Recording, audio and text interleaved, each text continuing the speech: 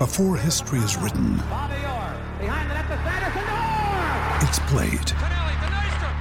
Before it's frozen in time, it's fought one shift at a time. Before it's etched in silver, it's carved in ice. What happens next will last forever.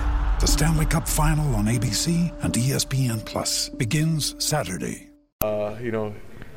He got open for him for a few times today and made him count. Was it weighing to some extent? I mean, obviously it was to some extent, but to what extent, I guess, last year things just weren't going in? Yeah, there were definitely points where it was weighing on you big time, and then, like I explained last year, there were points where you kind of just laugh about it,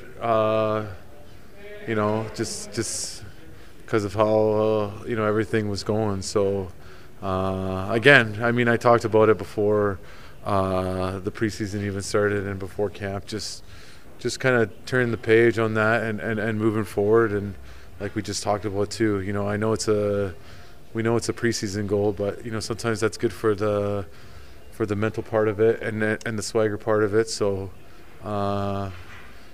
just establishing myself in front of the net and getting a goal there is what I need to do more of this season. That's your goal. Like, you can score 12 or 13 of those goals.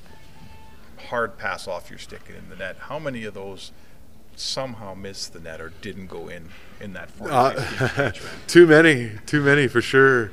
But it's nice that that you start off with one going in for you.